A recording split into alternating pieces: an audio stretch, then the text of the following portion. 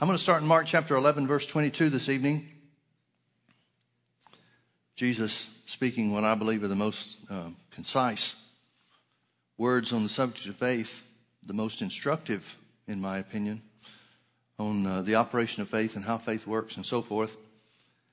The backstory is that Jesus the day before, Jesus cursed a fig tree that had leaves on it but no fruit. No man eat fruit of thee hereafter forever. And then the next morning they came back by that same place, and the disciples recognized that the fig tree has dried up from the roots. And Peter calls it to his attention, and Jesus responds in verse 22, saying unto them, have faith in God. That's translated a number of different ways in different translations. One translation says, have the faith of God. One translation, a paraphrase, goes from that to have the God kind of faith. Well, the faith of God would be the God kind, wouldn't it? So he says, have faith in God, for verily I say unto you, that whosoever shall say unto this mountain, be thou removed and be thou cast into the sea, and shall not doubt in his heart, but shall believe that those things which he saith shall come to pass, he shall have whatsoever he saith. Now we take that verse of scripture and we paraphrase it and we say, we identify a principle that's true from the word, that you can have what you say. But notice Jesus conditioned this receiving. He conditioned the results. He said the person that will have what they say is the person that does not doubt in their heart and believes that the words that he says shall come to pass. Those are the two conditions for the principle of having what you say. And shall not doubt in his heart, but shall believe that those things which he saith shall come to pass. Then he shall have whatsoever he saith. Now James chapter 3 goes into some detail. James is the pastor of the church at Jerusalem. And the book of James was the earliest of the New Testament letters that we have a record of. The Bible scholars all pretty much agree that James was written before Paul wrote his letters and before Peter wrote his as well, way before John wrote his, some 60 years before John wrote his. And James is talking from the position of a pastor, and I think the reason that the book of James is so unique and carries such different information and comes about the things of God from a different perspective than any of the others is because James is dealing with people that he lives with day after day after day. Not so much was the case for Peter, and not so much was the case for Paul. But James is dealing with people and preaching to people that he's living with. He's there with them. He's pastoring. He knows their lives. And he knows the difference between just making a confession and living it out in your life. And so James talks a lot about works. Now, he's not talking about works in the sense of good works, earning a place with God and trying to get in God's graces by doing good things. But the works that he talks about are corresponding actions. It's one thing, he says, to have faith. It's another thing to show that you have faith by the way that you live. And I think we can all see the value in that. But one of the things that James undertakes in his letter to the church is the power of the tongue. Why don't you turn with me over to James chapter 3. I was just going to refer to some things, but I think we might do a disservice if we just fail to look at it for what it says. Beginning in verse 1, James chapter 3, my brethren, be not many masters, knowing that we shall receive the greater condemnation. For in many things we offend all. If any man offend not in word, the same is a perfect man, and able also to bridle the whole body. Now notice what James says. James says if you can control your tongue, you can control your body.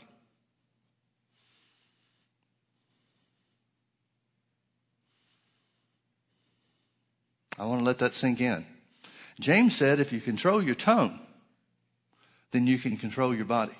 Now what's Jesus talking about when he says, whosoever shall say unto this mountain, be thou removed and be thou cast into the sea, and shall not doubt in his heart, but shall believe that those things which he saith shall come to pass, he shall have whatsoever he saith. He's talking about the operation of your tongue. He's talking about words. Speaking the right words. Resist the temptation to speak the wrong words. James also goes on to say, uses some examples. He said, behold, we put bits in the horses' mouths that they may obey us, and we turn about their whole body. Now, what about a bit in a horse's mouth controls his body? Pressure on his tongue. Pressure rightly applied to the words that you speak, to determine which words you will speak, can make the difference in healing and sickness. Behold also the ships, which though they be so great and are driven of fierce winds, yet are they turned about with a very small helm, whithersoever the governor or the captain listeth. Even so the tongue is a little member and boasteth great things. Behold how great a matter a little fire kindles. No matter how big a fire, they all start with the same spark. And he's using that spark to illustrate the operation of the tongue. And the tongue is a fire, a world of iniquity. So is the tongue among our members, that it defiles the whole body, and is set on fire, and sets on fire the course of nature, and is set on fire of hell. So James talks about the tongue and the importance of controlling the tongue. He says if you don't control your tongue, then it's going to speak sinfully. Folks, if there's one thing that we need to understand that changed with the fall of man, when Adam and Eve sinned in the Garden of Eden, it's this: man lost control of his tongue. This description of the tongue is certainly not the way God made it to be. It's certainly not the way that it was in the Garden of Eden before the fall. It would be impossible for Adam, before sin came onto the scene, to have a tongue that meets this description. Because everything Adam said was from his heart, his spirit, where the life of God dwelt. Therefore, the origin of everything that Adam spoke before the fall was from his spirit, and a righteous spirit. So it would be impossible for Adam's tongue to fit this description before the fall.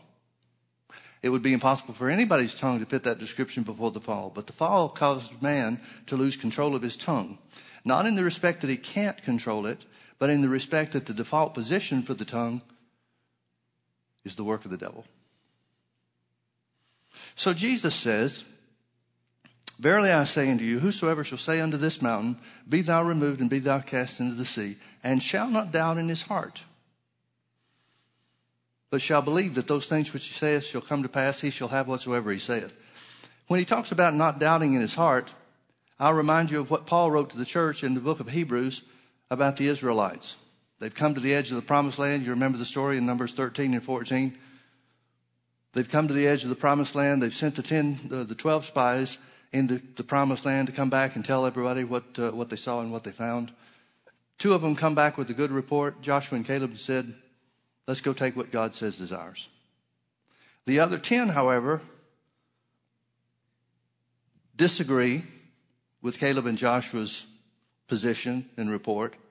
They said the land is good, just like God said. It is a land flowing with milk and honey. We've never seen a land this good in all of our lives. But we can't do it.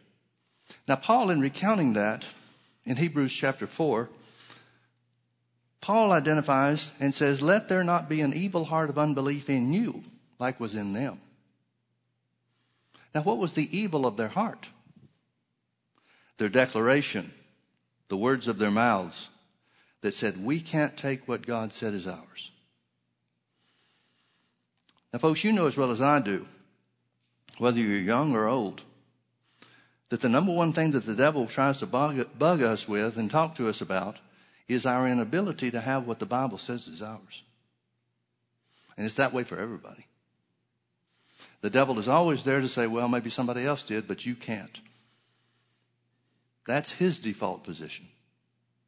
And he does everything he can to bring thoughts to us and circumstances up to us to influence our tongue. Everything that the devil does is to get you to yield your tongue to his ideas. He wants to get you to speak his words. And his words are always, I can't, I'm unable, God's word's not true. So when Paul says to the church, writing to the church, when Paul says, take heed, brethren, lest there be in you an evil heart of unbelief, as there was in our forefathers, talking about the Israelites, when they refused to accept the promise of God to be theirs as far as taking the promised land was concerned. We see the devil again trying to influence their destiny, control their destiny by influencing their tongue. And the Bible calls that evil. The evilest thing there is. I know we try to think of things sometimes and we think, well, what's worse? Murder or adultery? What's worse? Lying or cheating? We may have standards or measures on what's more evil than the other, what one thing is more evil than another thing. But the Bible says that God considers evil to be speaking words that contradict his word. That's what God says is evil. And that's what the Bible warns us against. Therefore I say unto you, what things soever you desire, Mark 11:24 goes on to say, believe that you receive them and you shall have them. Believe that you receive them and you shall have them. When Jesus said that the qualification for having what you say is not doubting in your heart, but believing that what you say shall come to pass, he's giving us the recipe for success. Peter says it this way, talking about the operation of the tongue, 1 Peter chapter 3 and verse 10. He said, for he that will love life and see good days, let him refrain his tongue from evil and his lips that they speak no guile. Peter tells us that the key to good days and long life is the operation of the tongue. The operation of the tongue. Now, I was around Brother Hagin for a long time, and not as long as I'd like to have been. But one of the things that, one of the great benefits of my association with Brother Hagin was this. The time that I was with him, over the years that I was there, in services every day, many times, most of those times, twice a day, hearing him tell his story about how he was healed from a deformed heart and blood disease and several other things that the doctors didn't know what to call. I heard the whole story. Over a period of several years, I heard the whole story. Now, Brother Hagin never, in my recollection, never sat down with anybody and told the whole story start to finish. He would always draw on parts of the story that were illustrations to whatever he was preaching or teaching in that particular service. But over a period of years, I wound up hearing the whole story. Well, you may have heard the main part of the story, where he came to the place where he understood, where the Lord revealed to him, the Holy Ghost revealed to him, that he had to believe that he received his healing before he could see any change. That was a revelation to him. Nobody was teaching it. He didn't have any books that would teach that or tell him that or anything like that. So when the Lord showed him Mark 11:24 and opened his eyes to the fact that he had to believe that he received when he prayed, believe that he received his healing when he prayed, not when he saw a change in his body, then that altered everything for him. Within a matter of just a few minutes, he announced that he believed that he received his healing from the top of his head to the soles of his feet. He felt the power of God hit him from the top of his head. By the time it got to the soles of his feet, he was standing strong,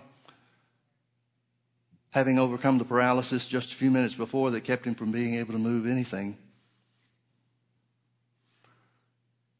Well, usually that's where everybody finishes the story. They think that's where the story ends. And in one sense, it certainly did. That was where he had received the result of his prayer of faith, and his faith had manifested healing in his body. But there was a period of time, about a year and a half after that Brother Hagin struggled with some of the symptoms trying to come back on his body. And there were times where he was affected to such a degree that he couldn't hardly go on. But he knew that stopping was an admission of defeat. So he's got a dilemma. He feels like going back to bed and laying down and resting. But he knows he's got to keep going, because to give up would be a sign of unbelief, and he would be in danger of losing the whole thing. And so he went to prayer about it because he couldn't figure out what was going wrong.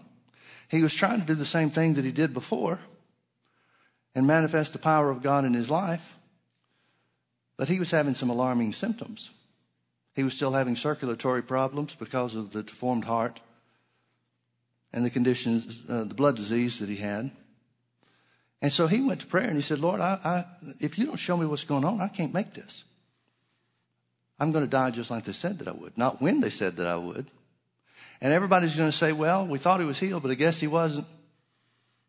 Which anybody with half a brain should know that if you're paralyzed and then all of a sudden you start walking, something's changed. So he earnestly began to seek the Lord about it. And the Lord said this to him. He said, you're not calling things that be not as though they were. And he showed him, brought to his remembrance and showed him that after he was healed, after he received healing, the power of God came and lifted him up. He was standing strong and standing straight in his bedroom because of the power of God. From that point forward, people would ask him, how are you feeling? And he'd talk to him about how he felt. And this went on for a period of a couple of months.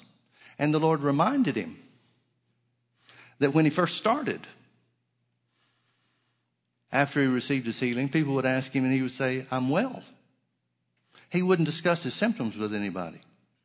But the more that the symptoms started taking hold of him, the more he started talking to people about them. And the Lord told him just point blank. He said, if you don't change that, you're going to lose everything you had and the devil's going to win. So from that point forward, Brother Hagin, whenever anybody would ask him, how are you feeling? Sometimes he didn't look too well. And so they said, can we do something for you? You look like you're about to pass out. But he would always respond and always answer, I'm well, thank you. Well, he certainly didn't feel well. And folks, this is the place where most people, in my experience at least, my experience pastoring the church for 30-something years, as well as the time that I was with Brother Hagin, that's the place where most people don't get it. That's the place where I would have to estimate most people stumble. They don't understand that calling things that be not as though they were, or as Jesus said, speaking to the mountain, they don't realize the importance of that. Now, a lot of times what we'll do, and this is what Brother Hagin was doing, is we'll thank God for our healing. We'll say, thank you, Father, that I was healed by the stripes of Jesus. Brother Hagin said, I did that for months, all the while symptoms were trying to come back on me. Thank you, Father, that I'm healed by the stripes of Jesus. There's a big difference between thanking God for what we have, according to the word, which is good and which is right. It's part of what Abraham did as being strong in faith. He gave glory to God before he had the answer. So I'm not saying that's a bad thing to do, but it cannot take the place of speaking to your body. Thanking God for what belongs to you does not take the place of speaking to the mountain. Notice Jesus did not say, verily I say unto you, whoever tells God about the mountain and shall not doubt in his heart, but shall believe that those things which he saith shall come to pass, he shall have whatsoever he saith. I think a lot of people get in that same routine. We're talking to God consistently about things.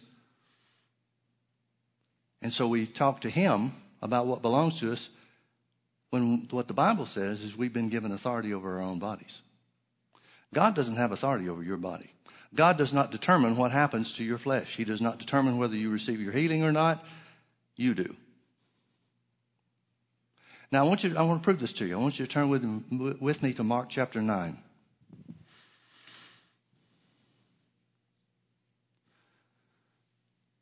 Mark chapter 9 is a very interesting story of a man that found out some things about God's plan to heal. We'll start in verse 14, Mark chapter 9, verse 14. Jesus has just come back from the mountain of transfiguration where the glory of God was upon him. And Peter and James and John were with him. And it says, and when he came back to his disciples, he saw a great multitude about them and the scribes questioning with them. Now that's never a good thing. And straightway all the people, when they beheld him, were greatly amazed, and running to him saluted him. And he asked the scribes, what question you with them? What are you talking to them about? And one of the multitude answered and said, Master, I have brought unto thee my son, which has a dumb spirit. And whithersoever he taketh him, he tears him, and he foams and gnashes with his teeth, and pines away. And I spake to thy disciples that they should cast him out, and they could not. Please notice that phrase, they could not. Now, how would the Father know they couldn't unless they had tried and failed?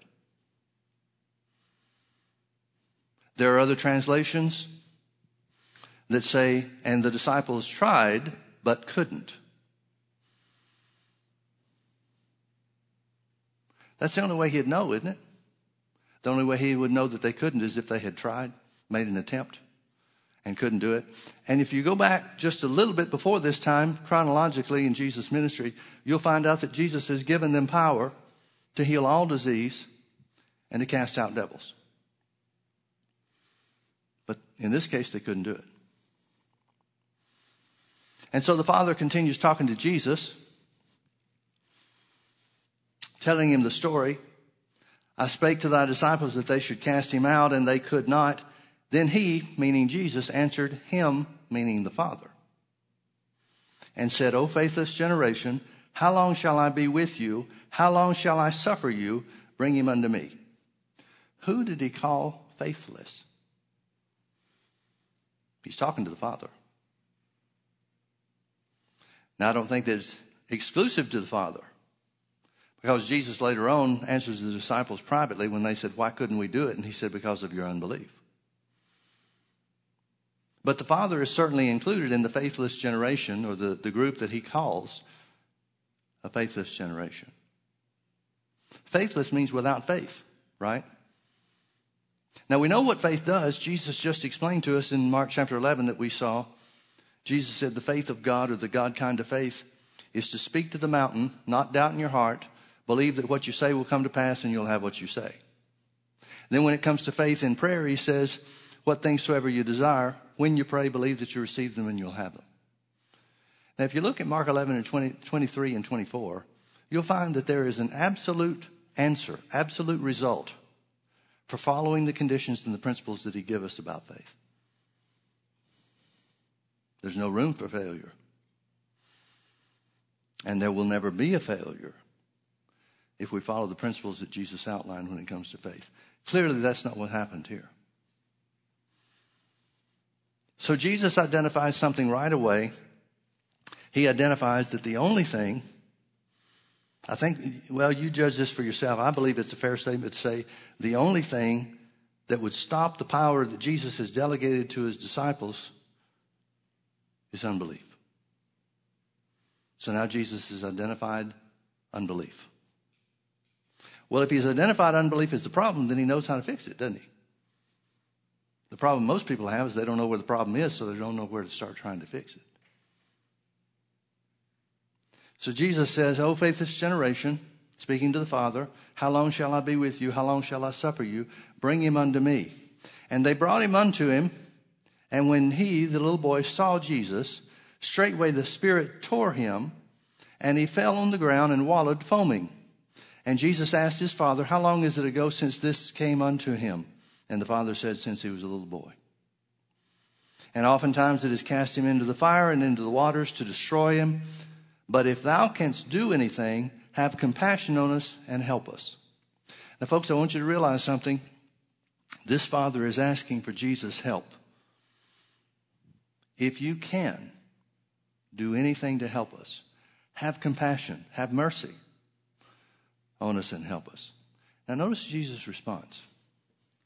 King James translation doesn't bring it out very well, but if you study the language in it, you'll find out that Jesus, what they put in one sentence in the King James translation is really two different thoughts. The first is a sarcastic response. If I can.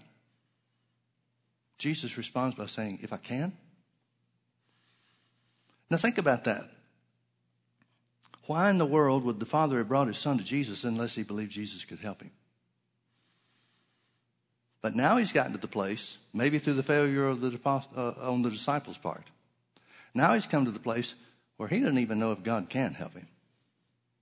But he says, if you can, have compassion on us and help us. Now here's the thing I want you to see as well. How does Jesus respond when the man calls out for mercy? See, most of us would like our cries for mercy to be God coming over and wrapping us up in his arms and saying, okay, you just rest, I'll take care of this. But Jesus, who is the example of God on the earth, responds and says, if I can, all things are possible to him that believes.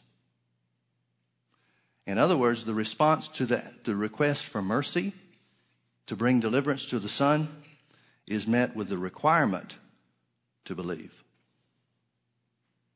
You want the mercy of God? You're going to have to operate in faith. The mercy of God is not an acquiescence to a lack of faith or the improper use of faith so that God just takes things into his own hands. Jesus, expressing the will and the plan and the purpose of God, says all things are possible to him that believes. So notice what happens as a result. The father cries out and says with tears, Lord, I believe, help thou mine unbelief. A couple of things I want you to see about this. First of all, what the father said was not some great statement of faith. Lord, I believe, help my unbelief. That's about as wishy-washy as you get when it comes to faith. But the important thing is this. Well, two important points. One is the failure on the part of the disciples to bring deliverance to the child, or the boy. He's had this thing since he was a child, so I guess he's older than what we would consider a youngster. The failure on the part of the disciples to bring deliverance to this father's son is not reflective of God's will when it comes to healing and deliverance. Let me say it a different way, make sure I make the point. Their failure to bring deliverance to the son of this man did not change God's will for him to be healed. Folks, that's hugely important. Because you know as well as I do that everybody's got an excuse or something that they can go back to and wonder about whether or not it's God's will to heal everybody, because we all know some dear sister, saint, whoever, that got sick and died. And if God wouldn't heal somebody as holy as they were, then how can we be sure that healing is for everybody? If this story in the Bible is a principle for us to learn anything, which if it's not, why would it be there? But if it's a principle for us to learn anything, it is to show us that faith failures on anybody's part doesn't change what God's will was, is, and ever will be. That's true in the area of healing and every other area there is. So the disciples' unbelief, the disciples' failure, that Jesus later identifies as unbelief, didn't change God's will for this boy to be healed. Not in the least. Well, if that doesn't change God's will, then why should situations that you and I know of or things that we've heard of cause us to believe God's will has changed for healing for us or anybody else? And of course, the answer is it shouldn't. Now, here's the second thing. Jesus, in requiring faith, never said that he would not help our faith, no matter how, I hate to use the word small because we think of size, however weak our faith might be. See, strong faith is identified in the scripture, in Abraham's case at least. Strong faith is identified because Abraham gave glory to God before he saw the answer. And he was fully persuaded that God could do what he said he'd do. This man is not persuaded of that at all. He's come away thinking, I don't even know what belongs to us now. I thought Jesus was healing everybody, but now it didn't work for my son, so I don't even know what's what and what belongs to any of us anymore. But Jesus, who is the author and the finisher of our faith, he's not looking for a reason not to honor his word in our lives. He's always looking for an opportunity to make his word good. Yet faith is still required. So he tells the Father, all things are possible to him that believes. And the only thing that changes in the Father's situation are the words, Lord, I believe. That's it. That's the only thing that changes. The words of his mouth change to words of faith. And Jesus heals and delivers the son. Well, this is an example of what Jesus was telling Brother Hagin about what was going on in his situation. He said, you're not calling things that be not as though they were.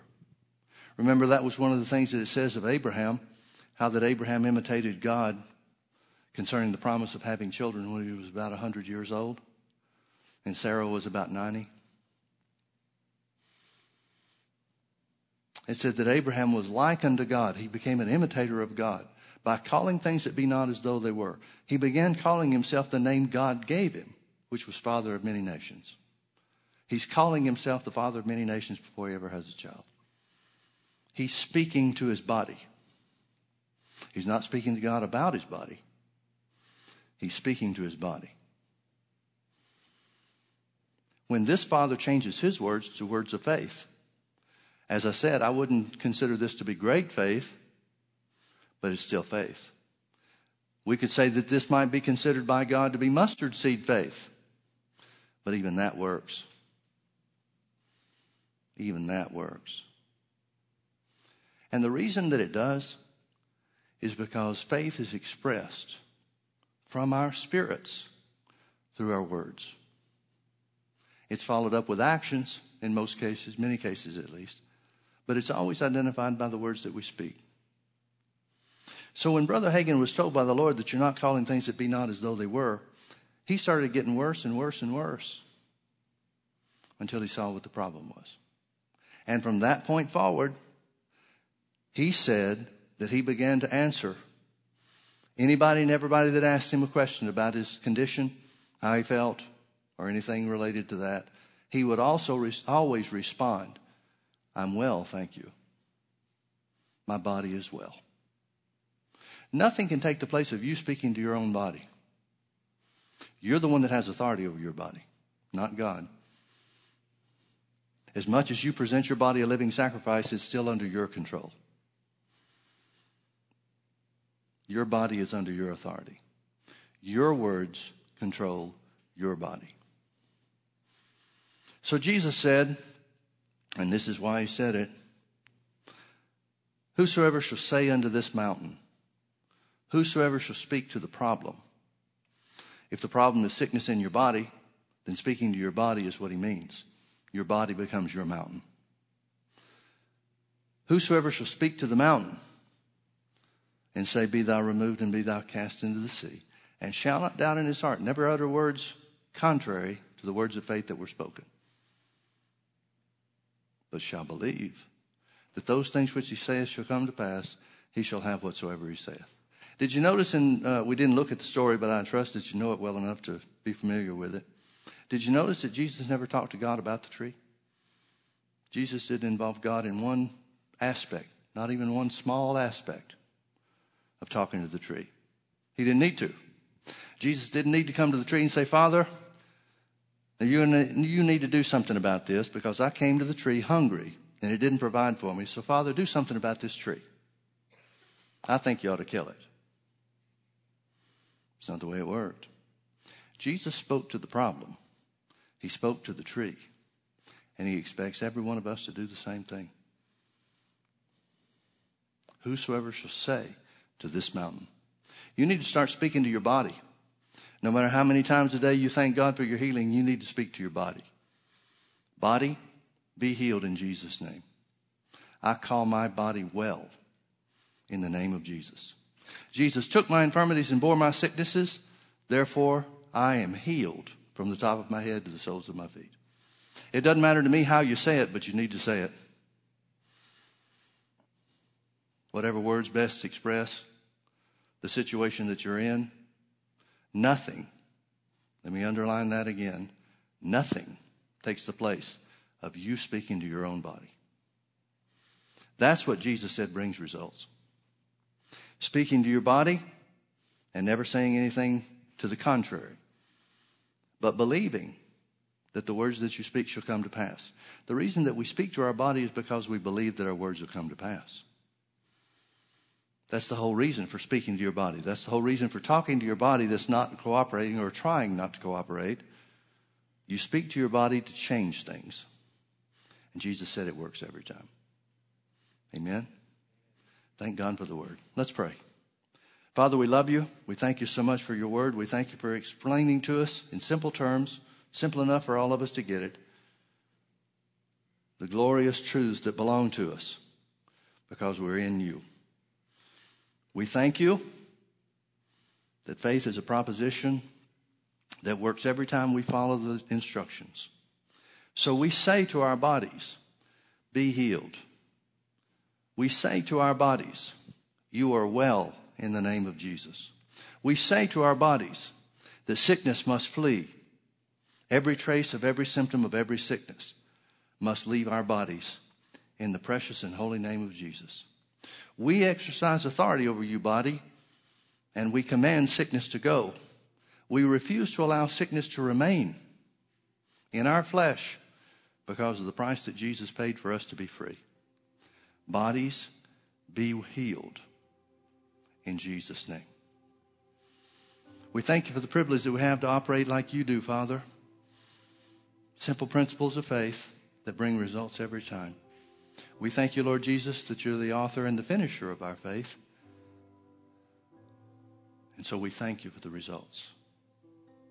We love you, Father. We thank you so much for providing for us. We thank you for the strength that your word, the application of your word brings into our lives. We are strong in you, Lord, and in the power of your might. And we thank you for raising us up. In Jesus' precious name. Everybody that agrees with that, say amen. Amen. Amen. Well, God bless you. Thank you for being with us. Have a great week.